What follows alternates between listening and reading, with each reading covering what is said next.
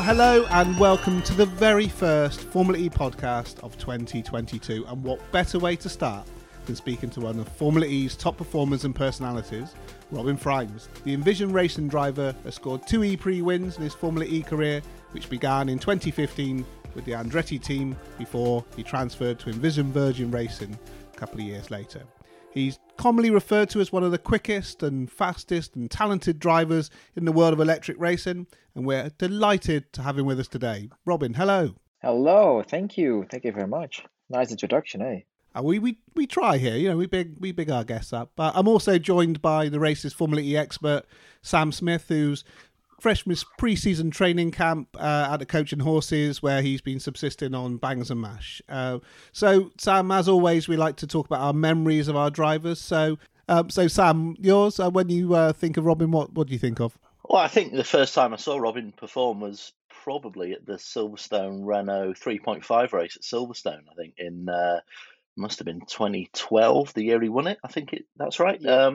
Yeah. He finished second that day in one of the races anyway. And you know, when you look at the field that was there that day, Da Costa, Bird, Jules Bianchi, Magnussen, you know, it was a very impressive field. Even though they'd all not made their mark on the sort of European stage as yet. So, you know, that's 10 years ago now. Can you believe that? I mean, it seems a lifetime ago, but I followed his results and probably seen him a few more times in GP2, on Blancpain and WEC and various other things in his career. And I got to know him a little bit in Formula E, and, you know, it's obviously clear that he was a potential race winner from an early stage in Formula E, I reckon. And, you know, anyone who drags that Andretti around in season 2 and gets points in the podium is a hero anyway, right? So that's for sure. So, major talent, somebody who's always enjoyable to watch as well when you get a rare chance to go out on the track and see a session. So, you know, and away from the track, he's good value too. So, you know, he's always himself. And I guess that goes back to what we were talking about with Jack before Christmas, isn't it? That you just want drivers really to be themselves and the people they are, and you know, I think that's important to have that authenticity. So, yeah, that's it really. We always start off like this, Robin, butter up the drivers and make them feel good, and then you know Okay. we'll beat you, but we'll beat you back down on the second half of the show. I can take it. Don't worry. Well, as we're recording this, there's a couple of weeks before the season opens in Riyadh. Robin, you've had a bit of downtime since the pre-race testing in Valencia. How do you sort of assess your prospects now ahead of going into the season? Pretty good actually, because Valencia went better than expected. Can't really explain why, but we saw that Mercedes did quite a big step on 220 kilowatt runs. On the 250 kilowatt runs, like qualifying format, we are pretty much on the pace in Valencia. But then again, Valencia track is completely different than Riyadh or all the other street circuits we're going to. But I think the biggest changes this year will be definitely the qualifying format. Obviously, I think I was only the only driver who was basically only in Group 1 last year, which's been sometimes very difficult. If you go to tracks like Puebla, which the track evolution during qualifying it's major. So I started basically last many times and fought my way forward to hopefully score some points, and always stayed in the top 5 in the championship, which basically, you know, wasn't always great, but that's how it goes. So I just hope that this qualifying format, which looks really entertaining for the viewers especially, will be much better for us drivers as well. But then again, look at the performance. I think Mercedes, on a 220 kilowatt, because in the group stages it's still the 220 kilowatt runs we do. And then if you go in those head-to-head battles, it's the 250 kilowatt. So I think we lose a bit of speed on a 220 kilowatts. Just look at the Valencia data, really. So, but we see. I think in the race, if we can start up front, saying, you know, top 6, we can always fight for the podiums, or we should. But I certainly think that we don't have the best car. Same as last year. We can battle with it, but winning the championship will be very difficult, even though we were in a position to win it. Basically, you know, the top 10 or 12 people were in a position to win the championship last year. It was quite a crazy season last year, but we certainly had the pace to battle for it, let's say. Yeah, I think we'll talk about the qualifying format in more detail later, and especially how that might impact upon your chances or not. Sam, do you sort of go along with those assessments from testing as Robin's seen there? Yeah, pretty much. I noticed that Envision did the fewest laps combined between Robin and Nick during the 3 days, but that wasn't. I don't think that was really due to any issues. I think it was just that they ended up just doing a bit less. So I think what you've got to realise is that at this stage, going into the full season of these Gen 2 cars, the engineers will tell you there's always something to learn, but actually, it's at the complete limit of what's possible in these cars, and really the improvements are extremely small now. They look quick, and the team looked tight. There was a little bit of disruption because Leon Price didn't make it. Who's their team manager, so he had an illness and couldn't make the test. But it looked like the same tight team that we've all come to expect from Envision. As a team, Nick Cassidy's got a new engineer this season with Tom Blomqvist's former charge at Neo, Robert Sattler, joining the team, and of course the cars are a different colour too, which, as we know, V2B makes such a massive difference in racing. Huge difference. So, but generally Envision have always been in the mix, haven't they? They've always been a threat to the other teams, or what you'd have to say are the bigger resource teams, certainly financially and as manufacturers. But I think what Envision have proven over the years is that, or certainly over the last 3 years, is that working as a true privateer with the Audi car that they've got as a customer, they've kind of set the standard of how that works. Yes, Venturi have their relationship with Mercedes, and that came on strong last year, but Envision have done it consistently for 3 seasons now. So yeah, they're going to be there in the mix. I think undoubtedly that they can challenge for race victories. I mean, a title this year might be could be a step too far, but who knows? It's Formula E. You never quite know, and as you rightly say, Robin, a lot is going to depend on who executes this new qualifying format. I think that's going to be the first key to unpick the lock of race day, really. Yeah, let's go into that, because when we did our season review, Robin, I said that you were really basically undone by your consistency. But the fact you were in that Q1 group so regularly ultimately probably hurt you. So do you see these new qualifying regulations as benefiting you? I do believe so. Yes, as you said, I was the only one who was in Group 1 all the time, and other people, the good guys. Well, I mean, there are a lot of good guys in Formula E, basically only good guys. But look at Stoffel. He had some bad weekends, some DNFs, and then suddenly he's in Group 2 and 3, and he's on pole again. Same for Nick, same for Da Costa, and they get the chance to suddenly close the gap for 20 points, 18 points at one shot, and it's a huge difference in Formula E, because as you see the championship standings. If you are 5 points more, you jump 3 or 4 places sometimes. It was pretty ridiculous last year. So I think that having this new qualifying format, the better, I wouldn't say drivers, let's say the better cars will be up front, and there will be, nicer battles in a way, because if you're driving behind a car which knowing is not quick, you want to pass them quickly, you don't want to lose time, you don't want to lose energy and so forward. So it's always like a combine of how to race against such people. I always kind of compare it to Monaco, where the track evolution in qualifying was basically the same throughout, and there I think it was a really nice race to see, with Da Costa, Evans. Jeff was a bit in the game as well with me, fighting for the victory. And I think, it was one of the best races Formula E ever had. And I think we should see many of those in the coming up season with this qualifying format. You got a chance to trial how the format might work in Valencia. Do you get a feeling for how the impact is going to have on the way maybe you use your tyres during those sessions? Yeah, that's different session by session or track by track. It all changed with the temperature, where you are, the asphalt surface as well. Riyadh isn't so aggressive on the tires. It's quite smooth track surface. It's not so hot either because we are driving in the afternoon as well. But there's always, I think, even though this qualifying format is miles better, but you will always be in position which you are or an advantage or a disadvantage. If you go to, tracks which is really hot, 30 please to 30 degrees plus, and if you are just done with your qualifying group stage, which you are then in Group B, and then you need to jump in again for your shootout.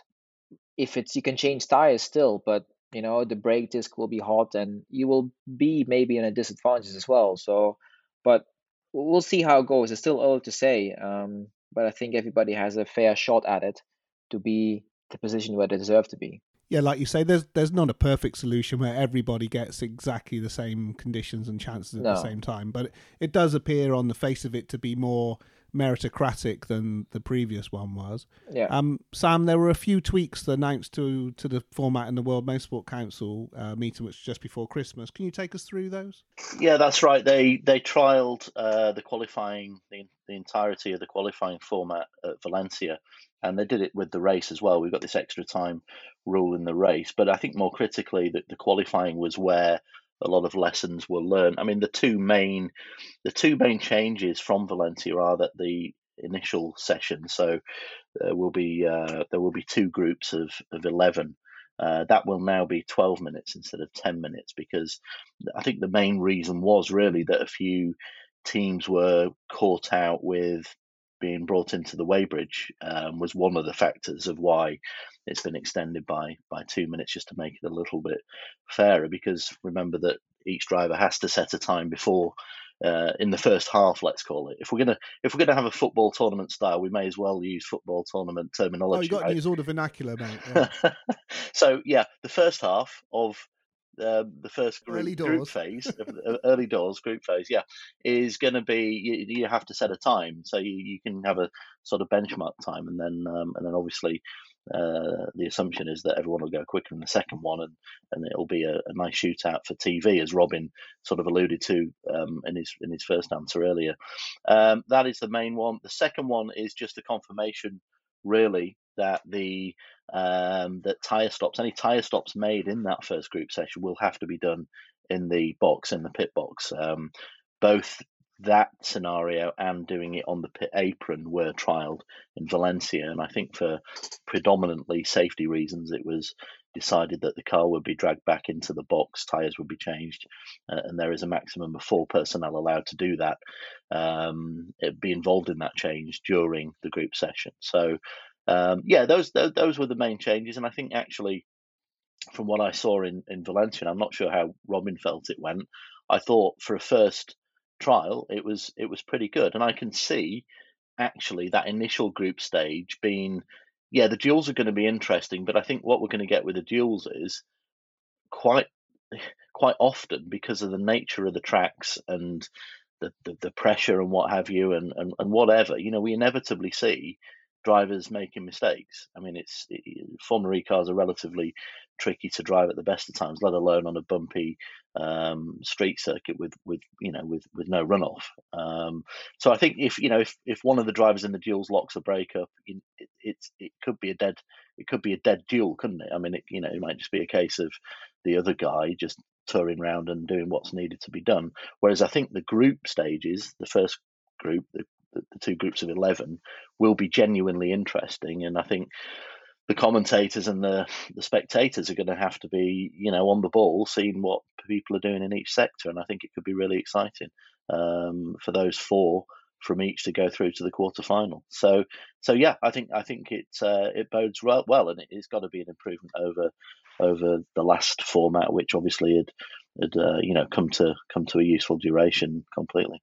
Robin, another big change for the team is obviously that Audi is no longer there in the sort of works capacity on the ground. What impact has that had to the team from what you've seen so far? So far, not a big changes so far. I think we still have the same support of Audi, which we had last year. Obviously, I think in the background, as Audi is concentrating on other programs now, especially, they are very busy with their car as we speak. it's I'm not sure if the push, to keep on developing in a way. I mean, Formula E cars are already quite on the max, and it's not like you can develop anything. But the software updates are still going on in the background.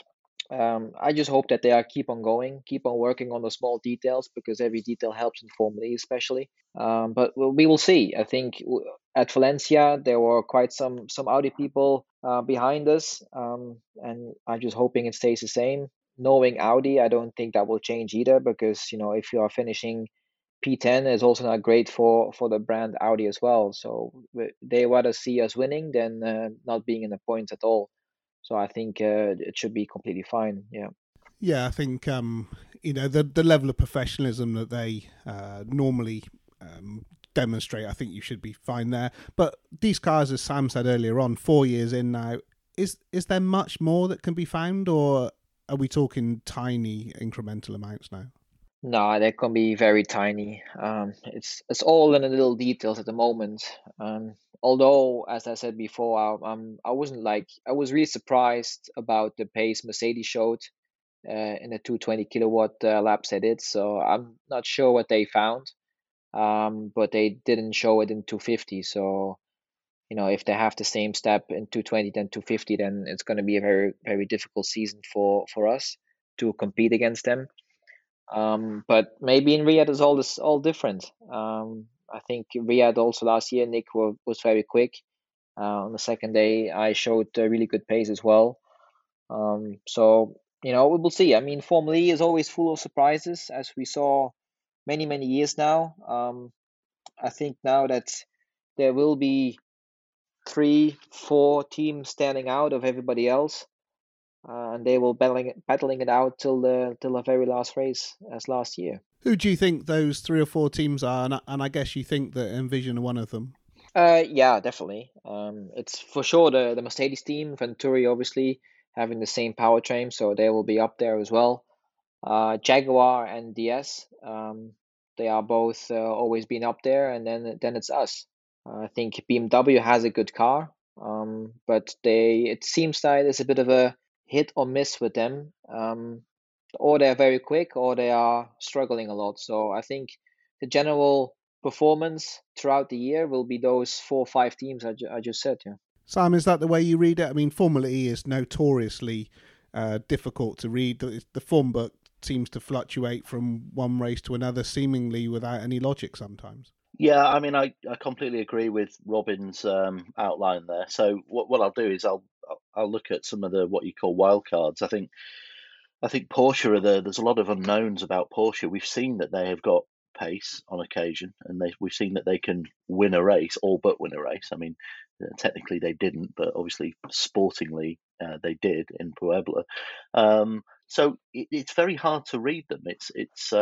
But knowing Porsche and how they go racing, I can't believe that they're not going to make some kind of improvement. And I think if anyone's going to make combine those tiny improvements to leapfrog up the field a bit, it's probably Porsche. There's no lack of resource, is there? So. No, that's right. And don't forget that actually the first season that they came in was that pandemic affected season. So really, that it was fractured for everybody, but especially for Porsche in their first season, they didn't go to a load of tracks, and they're still. I'm not saying they're still finding their feet because they've had last season, but all that momentum dissipates a little bit. So I expect Porsche to be there or thereabouts. But yeah, pretty much as Robin said, the 4 Mercedes, Envision, DS, and Jaguar seem to be at the group at the front, and then I think there could be everyone else. But if anyone's going to leapfrog from, let's say, a notional midfield, although there really isn't one in Formula E.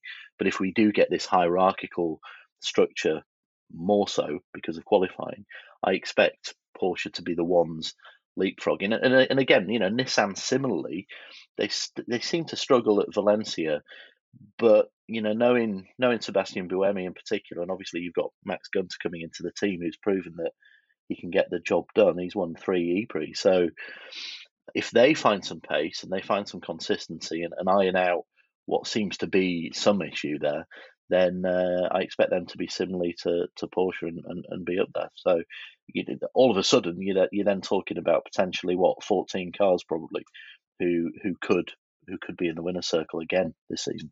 Oh, it's a tantalising prospect. Robin, of course, you weren't just racing in Formula E last year. You obviously having a very successful time in sports cars with that sensational win at Le Mans, and of course stealing the LMP2 title in Bahrain. That must be very satisfying looking back at those achievements now. Yeah, it was a very nice season, surprise season we have done. Obviously, we did it with WT, which came in fresh in the P2 program, doing WEC for the first time, doing Le Mans for the first time, and same for me. I never been visiting Le Mans track and never watched it. It was the very first time I've been there, sitting in the car. So it was a very special experience for me. And yeah, doing Le Mans, you're already happy to be there in the first place. But then after, what was it, 5-6 hours or so, you are leading the race. You're basically, I wouldn't say controlling it, but you have a nice gap. You like 1 minute, 1.5 minutes in front of the second car throughout the whole night. So everything looked really promising. And then we had some issues in the last 3 hours of the race. The air jack broke. I was driving around with 6-7 Stindl tires, which obviously is not really great compared to Blomqvist, which was behind me on new tires. So it was very stressful. But at the end, it was a 7/10 of a second gap, which is enough for the victory nowadays. Uh, so it That's was all you need. that's all we need. So it was. I cannot say it was all calculated, obviously, but it was very stressful, and I'm just lucky that literally everybody survived, even the flag man at the end, which was very close. But yeah, it was definitely a race I will remember for a very long time. Sam, do you want to expand upon that for people who might not necessarily be sports car fans? Yeah, I mean, to be honest, I said it at the time, and I've never seen the finish of a race or category at Le Mans like that. I mean, yes, the Toyota drama in 2016 was incredible, but I was watching the LMP2 battle pretty closely and was actually firing off messages to Alan McNish in the commentary box, telling him and the commentators to keep an eye on it, because at that stage it was for second place. Tom Blomqvist was catching Robin, and then it all changed on the last lap when it became a battle for the LMP2 lead, when the sister WRT car stopped just out of Tertre Rouge. So it was pretty extraordinary. This is going into the last lap, and I can't remember the gaps, although I'm sure Robin can. I think they're emblazoned into his mind, or maybe he just disregarded everything. I have spoken to him at length about this, and he I think he went into the last lap around 6 seconds, 7 seconds. Robin, was that right? Yeah, 6 seconds. That's right. 6 seconds. And what was going on, which the bigger picture was that the Toyotas were doing a formation finish, and kind of a mile up the road, but their pace had dropped off to below LMP2 level. So Robin was being caught by Blomqvist hand over fist, and Robin had a whole host of issues that he had to deal with in that last couple of stints, which was through circumstance in the pit stop, and they'd already lost. The Jota team had lost time in the pit stop as well, so that's a whole nother story. But just to get to the last corner, everybody's watching the Toyotas get their 1-2, which everyone knew was going to happen probably 12 hours before, but some of us were watching the LMP2 battle, and Robin sort of hit the anchors into the final chicane, and was probably 2 or 3 car lengths away from ahead of Blomqvist, and then the checkered flag. A traditional Le Mans is that the guy who waves the checkered flag comes onto the track, old school style, and waves the flag, which is fine pretty much every year, unless you have a scrap like this going to the line. And Robin jinked out. There happened to be a couple of GT Pro cars ahead of him, and by the grace of all the Le Mans gods, Robin saw the man with the flag and kept his foot in, but just made sure that he didn't take the flag with him, or even worse, part of the ACO officialdom. So it was pretty close, but one of the most thrilling finishes. And I saw Robin afterwards in the the room where they do the press conference, and I just congratulated him, and I honestly have never seen a driver more. It's like a mixture of kind of shock and just obviously tiredness, and just kind of, he was completely spent, and you won't remember. I mean, you went to get some words out, and they just never came out. There was just there was nothing that came out. It was terrific. So yeah, unforgettable. But I probably didn't do that justice, but Robin will undoubtedly. It was a very strange feeling, I have to say, especially a lot of things were happening, and don't forget that the weekend before Le Mans we had Berlin, and knowing that I was fighting for the Formula E championship throughout the whole season, you go into Berlin, you are P2 in the championship, you're P1 in the team championship, and you think we can win it, or we can finish in the top three at least. And we had zero pace the whole weekend long in Berlin. Like, we were struggling a lot, and we scored 0 points. At the end of the day, we finished P5 in the championship, which was a huge disappointment for everyone in the team, which overshadows the our championships in Formula E a bit. I have to say that last weekend. So you're going into Le Mans, not with a happy mood. You're very disappointed from the weekend before, and things are going well, and then things turn to be turn the other way. You're having issues. You lose the lead to your sister car, and you're sitting in the car again. And I remember myself saying to myself, like, here we go again. It's another same weekend, and you're struggling to keep motivated in a way, because you see things going out of your hands, and suddenly you get everything back in the last lap because the sister car stops, very unfortunately, in the last lap. And you're still very, very pushy, because Blancford is right behind you, being 4 seconds, 5 seconds a lap quicker with new tires on us. And then you almost hit the guy at the finish flag. And I remember the in lap I did, I was asking my engineer 2 3 times, like, what happened. Like, I couldn't be happy, I couldn't be, I don't know what I should feel in the car. And also, when I jumped out, I was standing on the podium, and obviously I was very happy and very proud of what the team and the drivers, Ferdy and Charles, achieved all. But still, it was, yeah, I never had such a feeling in my life, in my whole career, standing there on the podium and not knowing what to think about it all. How long did it take to sort of sink in all of those things that had happened? I guess you needed a proper night's sleep, didn't you, to allow your thoughts to come together? Yeah. I went home. Obviously, we had knowing Vincent. Obviously, we had a good party on Sunday evening.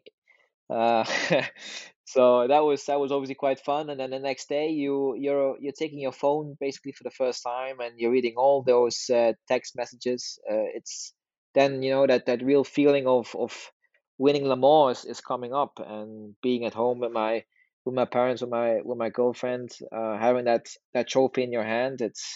It's really sticking in then when you get all the, yeah, I wouldn't say attention, but all the text messages of congratulations on your phone, and for everybody else close to you. Now you mentioned Berlin without wanting to go over old wounds, but did the team get to the bottom of where the pace went that weekend? It's very difficult to say. It's all into to details, obviously, but I think if we knew what the issue was, then we didn't have the issue in the first place. But it's not like I had an issue and Nick not, because we are both on the back foot the whole Berlin weekends.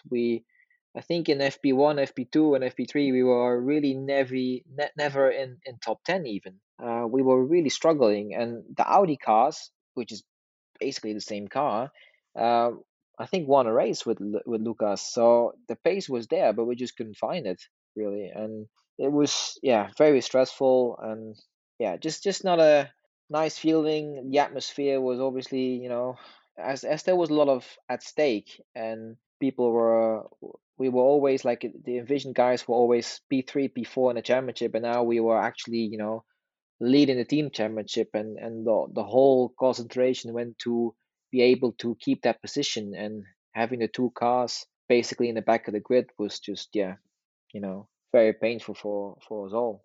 But Berlin is such a strange place. Tempelhof. the surface, the just everything is so odd. I mean, remember Jaguar in 2020, just nowhere. I spoke to Mitch Evans a couple of days ago, and he revisited that, and they kind of half realised what it was, and they turned it around in 2021. But each team, it seems, appears to have seems to just either lose the way or have a bad weekend there, and obviously when it's the end of the season and it's the titles up for grabs, as Robin says, it's all the more difficult to swallow. Yeah, true. And also the season before that, we finished on the podium, I think, 3 times with Sam. I finished 2 times on the podium. I think Sam once, if I'm not mistaken. So we definitely had the pace last year, and it's not like a lot of things has changed. We still had the same car. Obviously, we had some updates, and the car was getting better throughout the season, but we never expected to be so far off in Berlin. So to say now, did we found a solution? No. Maybe if we go back in Berlin, we put the car on the ground and it just works. And like we had on several occasions with the car, especially in Monaco, when I put the car on the ground and car was in good balance. I was happy. We didn't change one single thing throughout the whole weekend, and the results were pretty good. So sometimes you have such weekends. You put the car on the ground FP1, you're not happy, pace is not there, and then it's very hard to turn it around. You could always tell Tempelhof was going to be one of those places when in season one, Trilly put it on pole. I don't think they've been in the top 10 in any other race. Yeah. Robin, with the two things we mentioned there, obviously you've forged yourself a great career in Formula E, but we see in sports cars in 2023 we've got the return of the manufacturers. Have you sort of looked at that and thought about which way your career might be heading? Early days. Obviously, it's difficult to say of which is the best way. If it was me, I want to do both. Obviously, I've been doing both for the last 3 years. I did DTM and Formula E together, and it was never really an issue. I can really say that none of the championship I've done, if it's DTM or Formula E, has been suffered from of being doing Formula E and DTM together. So I can definitely do together, but it's what those people want me to do. And as everybody knows, I've been an Audi driver for the last 5-6 years. I've been in close contact with Audi. Audi's jumping in this new project called LMDH. So there's talks going on, but there's still nothing has been fixed, nothing has been decided. The other thing, we've seen a few Formula E drivers, I'm thinking Stoffel van Dorn, Antonio Felix da Costa, Nick de Vries, and that's tested Indy cars. There's a lot of interest around IndyCar at the minute, and they look like great cars to drive. Is that something that's interested you? I did IndyCar tests with Andretti when I was driving for Andretti in Formula E. Michael gave me a test in Mid Ohio. This was 2000. I completely forgot about that. 16, I think. Well, I drove with the yellow car, the DHL car. I did the post for a day, I always say. How was it? Yeah, so I mean, it was a very nice experience. I loved the car, how to drive it. Obviously, I came from high downforce cars like World Series. I did Formula One and so forward. So jumping into Formula E, which is, as everybody knows, a low downforce car, and to jump in an Indy car again, which is high downforce, I really enjoy driving it. But the only struggle I have with IndyCar is I would love to do it, but doing ovals, I have a feeling that it just doesn't suit me in a way, because I never did an oval in my life, first place, but also knowing the way I am driving the cars, this is basically overdrive it first to know where the limit is. You can't really do that in the oval, Yeah, you learn the hard way. Yeah, exactly. So, and I see many guys like, for example, Felix Rosenquist, which is a good friend of mine. He went to IndyCar, and I wouldn't say, and everybody knows he's a great driver. He's very quick. He had some ups and downs in IndyCar. So, and I would say that my eyes are more into Europe at the moment than on IndyCar at the moment. Now, this is a Formula E podcast, or at least notionally, and that's the name and the title. But Sam, there has been some early news in the 2022 season of Formula E, and it's not to do with the calendar. So what's been going on? Yeah. The calendar's stable. Been stable for 4 weeks, so that's good. That's got to be a record. So we wrote about this. Actually, we first wrote about it amazingly last February about the possibility of a second Stellantis brand coming into Formula E, and Maserati announced in the second week of January that they were going to enter Formula E in 2023. So this is the first Italian brand ever to enter Formula E. And it's actually the first time since 1957, can you believe, that Maserati has raced in international single seaters, which is quite a stat, isn't it? So yeah, great news for the championship. I think that goes without saying. We believe that this won't be a registered manufacturer, that they will actually use or rebadge or use the majority of the elements of the DS powertrain in Gen 3, which begins next year, of course. So, yeah, big news. And it's something that I've been tracking for a while. And I think the decision was made towards the end of last year for this to happen. Lots of speculation on who they might come into Formula E with. We believe that the hot favourite is Venturi, that the deal may already be agreed, in fact, for them to partner with Venturi for next year.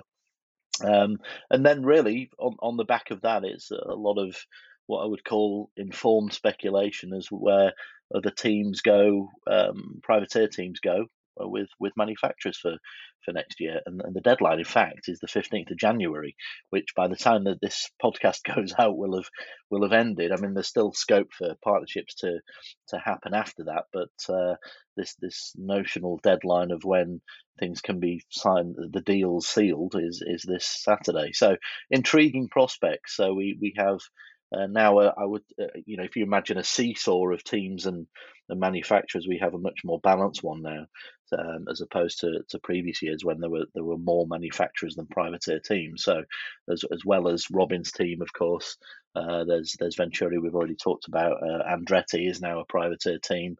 Dragon will have to have a customer now because it's not going to build its own powertrain. And then we have what I call the anomalous teams, which we think that Techeetah are going to have to find a new manufacturer to partner with for next season as well. Tracking that one very closely, but it looks as though the DS Techeetah partnership will not continue into Gen 3. And additionally, there is of course a little old team in Brackley called Mercedes EQ, which is determined to try and continue after Mercedes leave in August of this year. So that's a real interesting one to see how those partnerships form. And of course, we're hoping that you'll be able to read that first on the -race.com. Well, so certainly hope so. Otherwise, we'll have to question whether we've got the right man in the role. But well, you question that every week anyway, don't you? So nothing will change there. Absolutely. Right, well, Robin, we couldn't let you go with at least spoken a little bit of fun, and we see those videos that you do with Jack Nichols, who we had as a guest on before Christmas.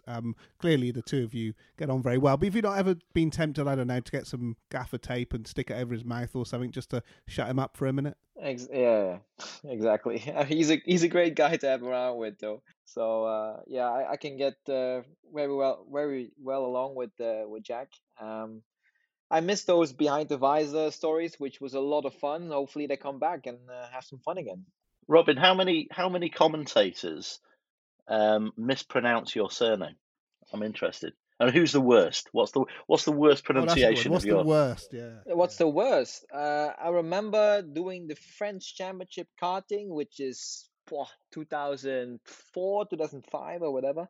I was being called up on the podium because I finished second or whatever. They called me Frijinski. That's not even close. He's just making up letters. No, I thought like I'm Russian or what? That's far off, eh? Excellent. Very good. Do you ever find yourself sort of seeking them out and just going, look, by the way, this is how you should say it? Nice. As long as they know it's me, I'm fine. You're still way too laid back to care about stuff like that. Yeah, exactly. I'm fine. So, it's the real Dutch pronouncement is Frijns, and I know that like a lot of people can't say it that way. But As long as it's not Frijinski, which is far off, I'm fine with it. Yeah, that's the level at which it has to stay above, right? Yeah, exactly. At least it's an interesting name and not a Smith. You guys, you Dutch guys, and Vida B's an honorary Dutch guy with the Vanderbergs as well. So at least you've got interesting names that are good scores at Scrabble. Yeah, Yeah, true. you don't find many of us, you know. Well, thank you very much for coming on, Robin. It's been great to have you. We wish you all the best of luck for the season ahead. Thank you. Sam will be heading off to Party Central, that is Riyadh, later in this month. And don't forget to check out all the news and analysis on the-race.com. Also, we'll be doing a season preview episode, I think, maybe next week, Sam? Yes, next week with Gary Paffett. I'm really looking forward to doing that one. And don't forget to check out the rest of our podcast output on F1 MotoGP and the return of Bring Back V10s, which we're all very happy with. Oh, and if you get a chance, the Sports Podcasting Awards, the Bring Back V10s and the Race F1 both got shortlisted. So if you vote for us, there's a chance we might win. So thank you very much. Please do that, and goodbye.